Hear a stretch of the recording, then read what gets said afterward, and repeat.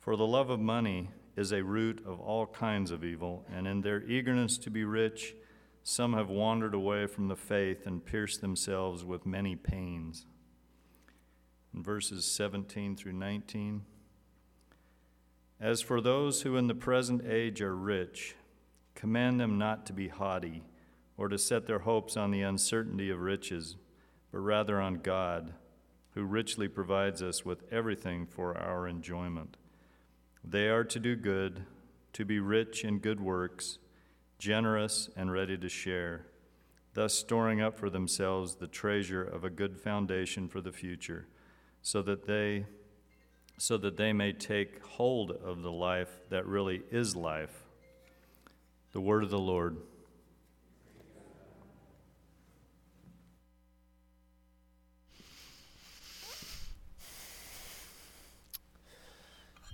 Right. Well, as we are in these weeks leading up to Advent, for these few weeks, we're thinking about the good life.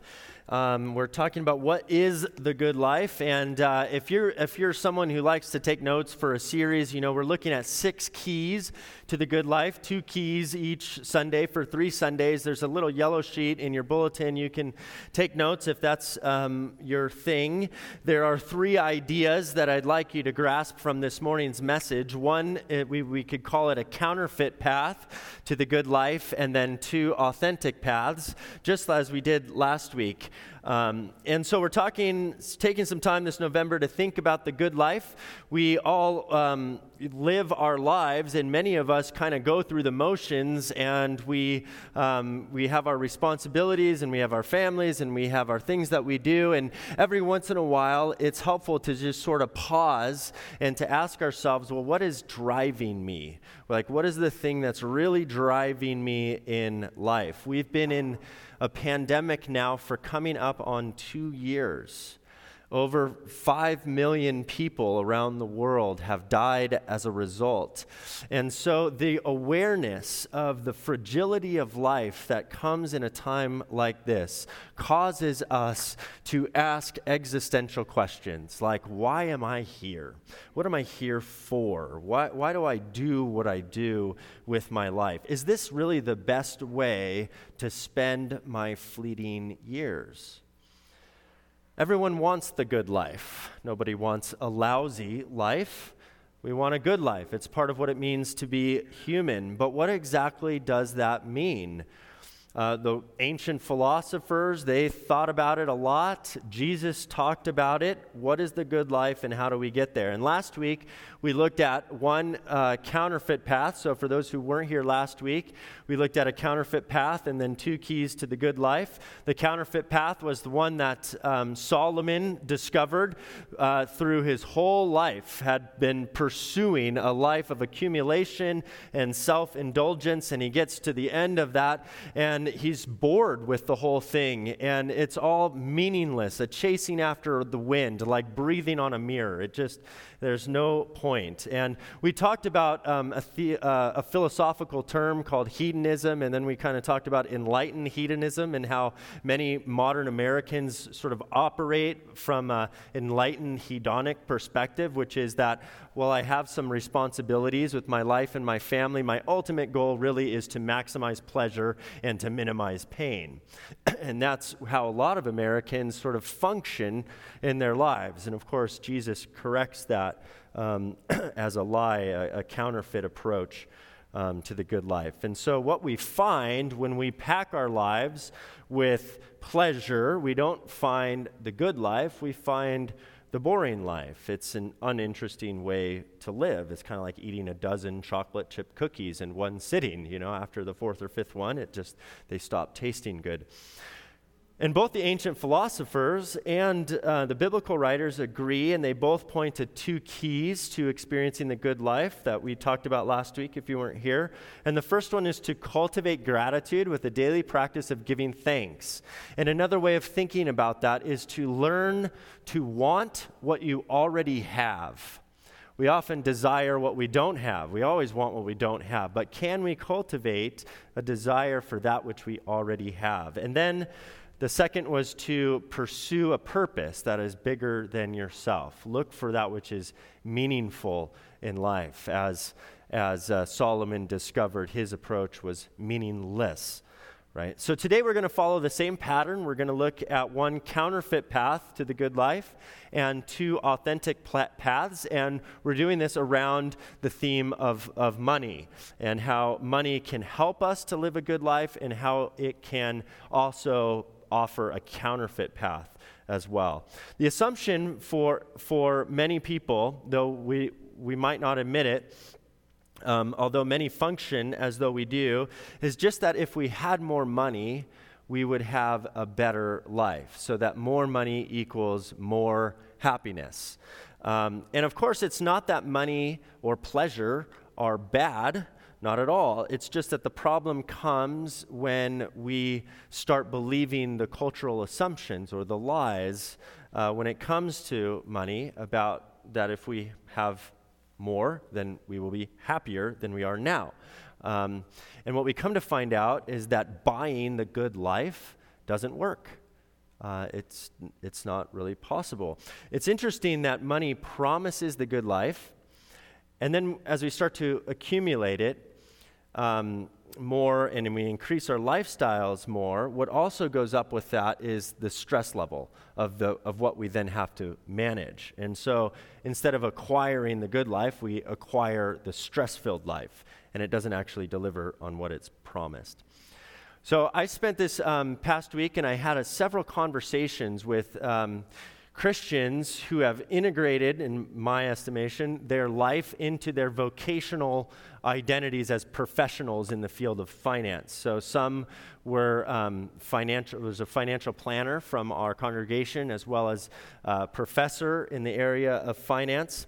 And so I want to share a little bit about, I asked them, tell me a little bit about money and the good life and how do these things relate. And one person said that when I meet with families to talk about their budgeting and their family, their financial planning, the first thing I ask them is, what is your agenda?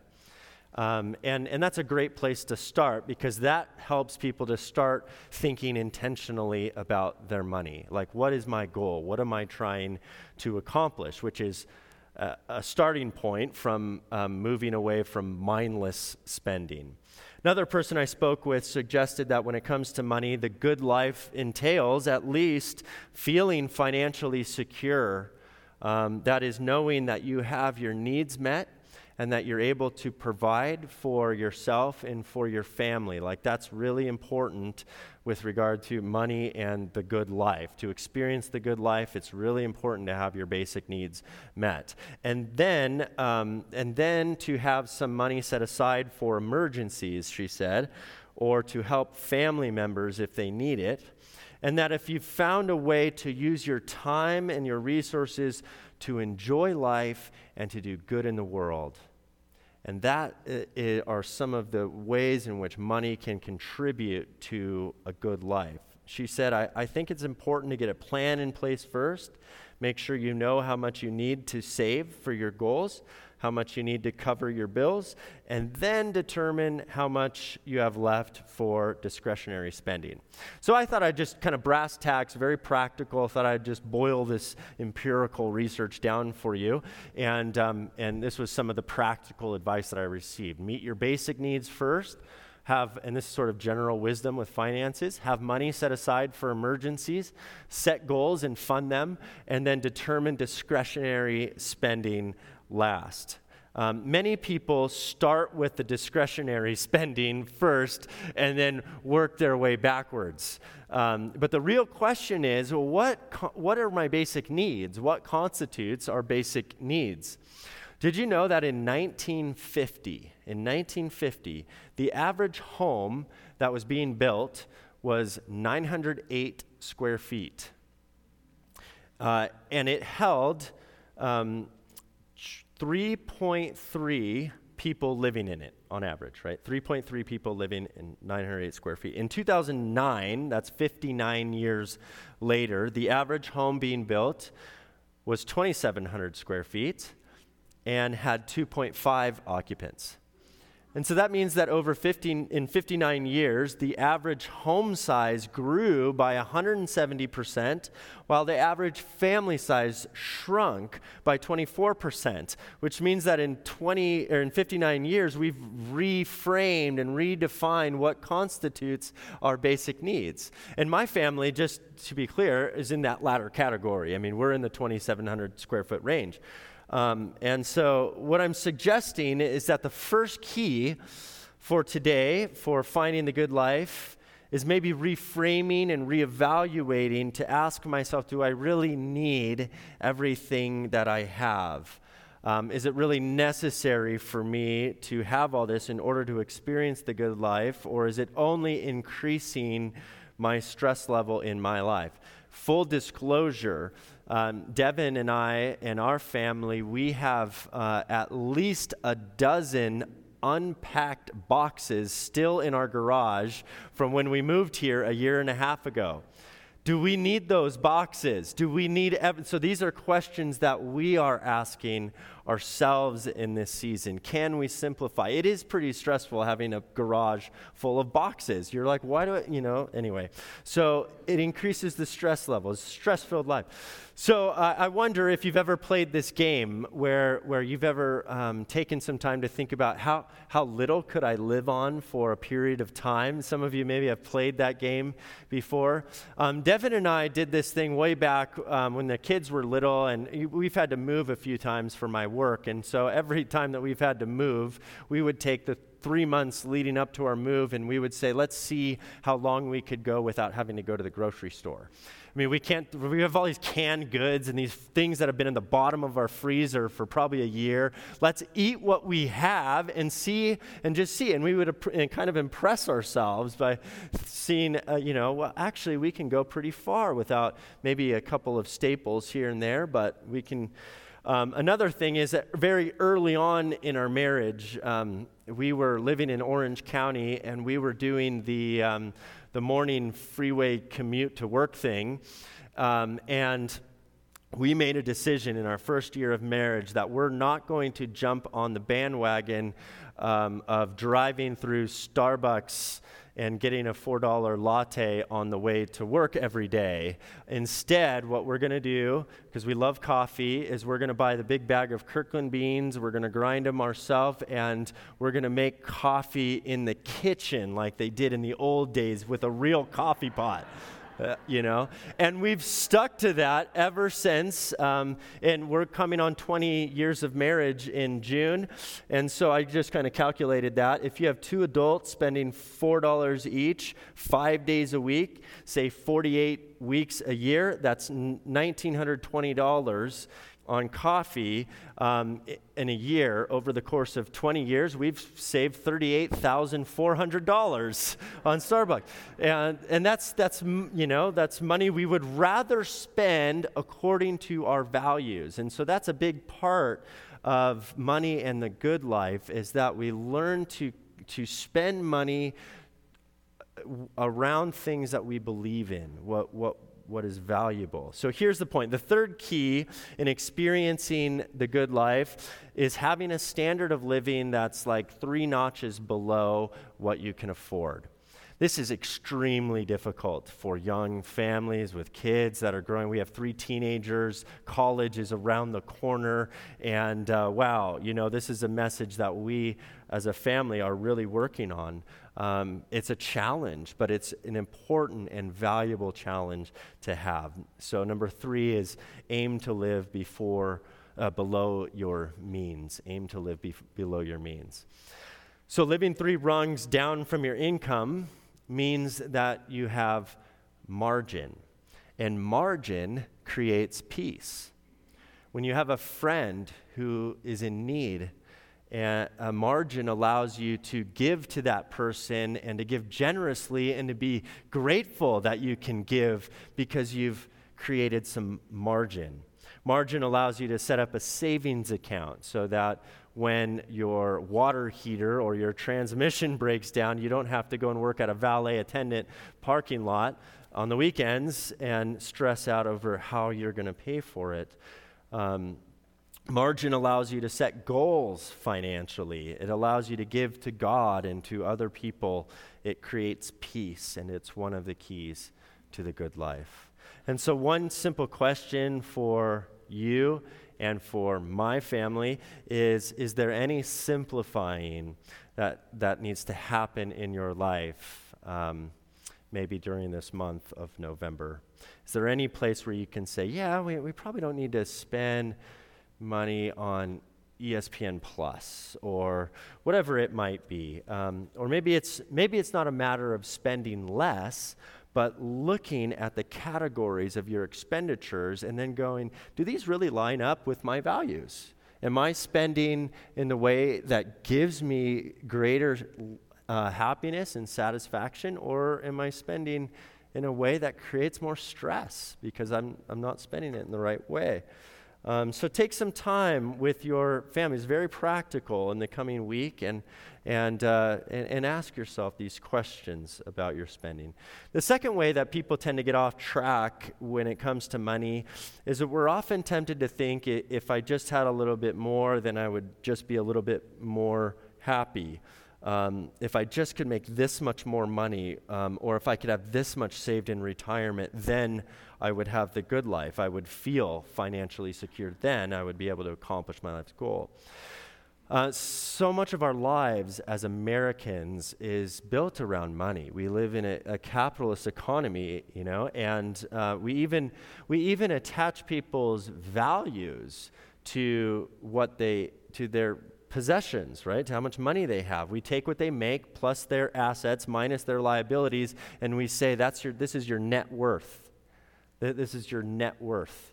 What a strange way to talk about money, let alone to talk about human beings. Like this is you're just, a net worth. Anyway, Paul warns us, as we read a moment ago, he instructs Timothy to tell the people in his church this, but those who want to be rich, and by the way, he doesn't notice how it doesn't say those who are rich, those who desire to be rich. And by the way, on a global scale, anybody who owns a car, like almost every one of us is rich on a global scale. But to those who want to be rich, fall into temptation and are trapped by many, many senseless and harmful desires that plunge people into ruin and destruction. For the love of money, not money. Remember, you've heard the money is the root of all evil. No, the love of money is a root of all kinds of evil. And in their eagerness to be rich, some have wandered away from the faith and pierced themselves with many pains. But as for you, man of God, shun all this. Pursue righteousness, godliness, faith, love, endurance, gentleness. Again, having money isn't a bad thing. If you look at the Bible, lots of wealthy people. Abraham was wealthy. Isaac was wealthy. Jacob was wealthy. David was wealthy. Solomon was wealthy. One of the most wealthiest people in the New Testament was a man named Joseph of Arimathea. And he was honored and basically called a hero in all four of the Gospels because he gives his tomb to Jesus to have his body buried there. He is remembered for that and affirmed. You might remember Lydia, who was in Philippi, and she was a wealthy businesswoman, a dealer of purple cloth, and she funded the starting of the Philippian church. And so that's all wonderful. The problem is, of course, how do we think about it? The question is, how do we think about it? Where does our heart fit in with our money, and what are we doing with it? Right. Here's what another person, a professor who I talked with about the relationship between money and happiness, and I'll paraphrase sort of. She says this. She said, money alone doesn't bring happiness. It's how we use it that can either bring happiness or sadness. We have some great research on how we can spend money to bring us greater happiness. And some of the things that we've learned from that research is that we shouldn't be spending our money on extra stuff that we don't need.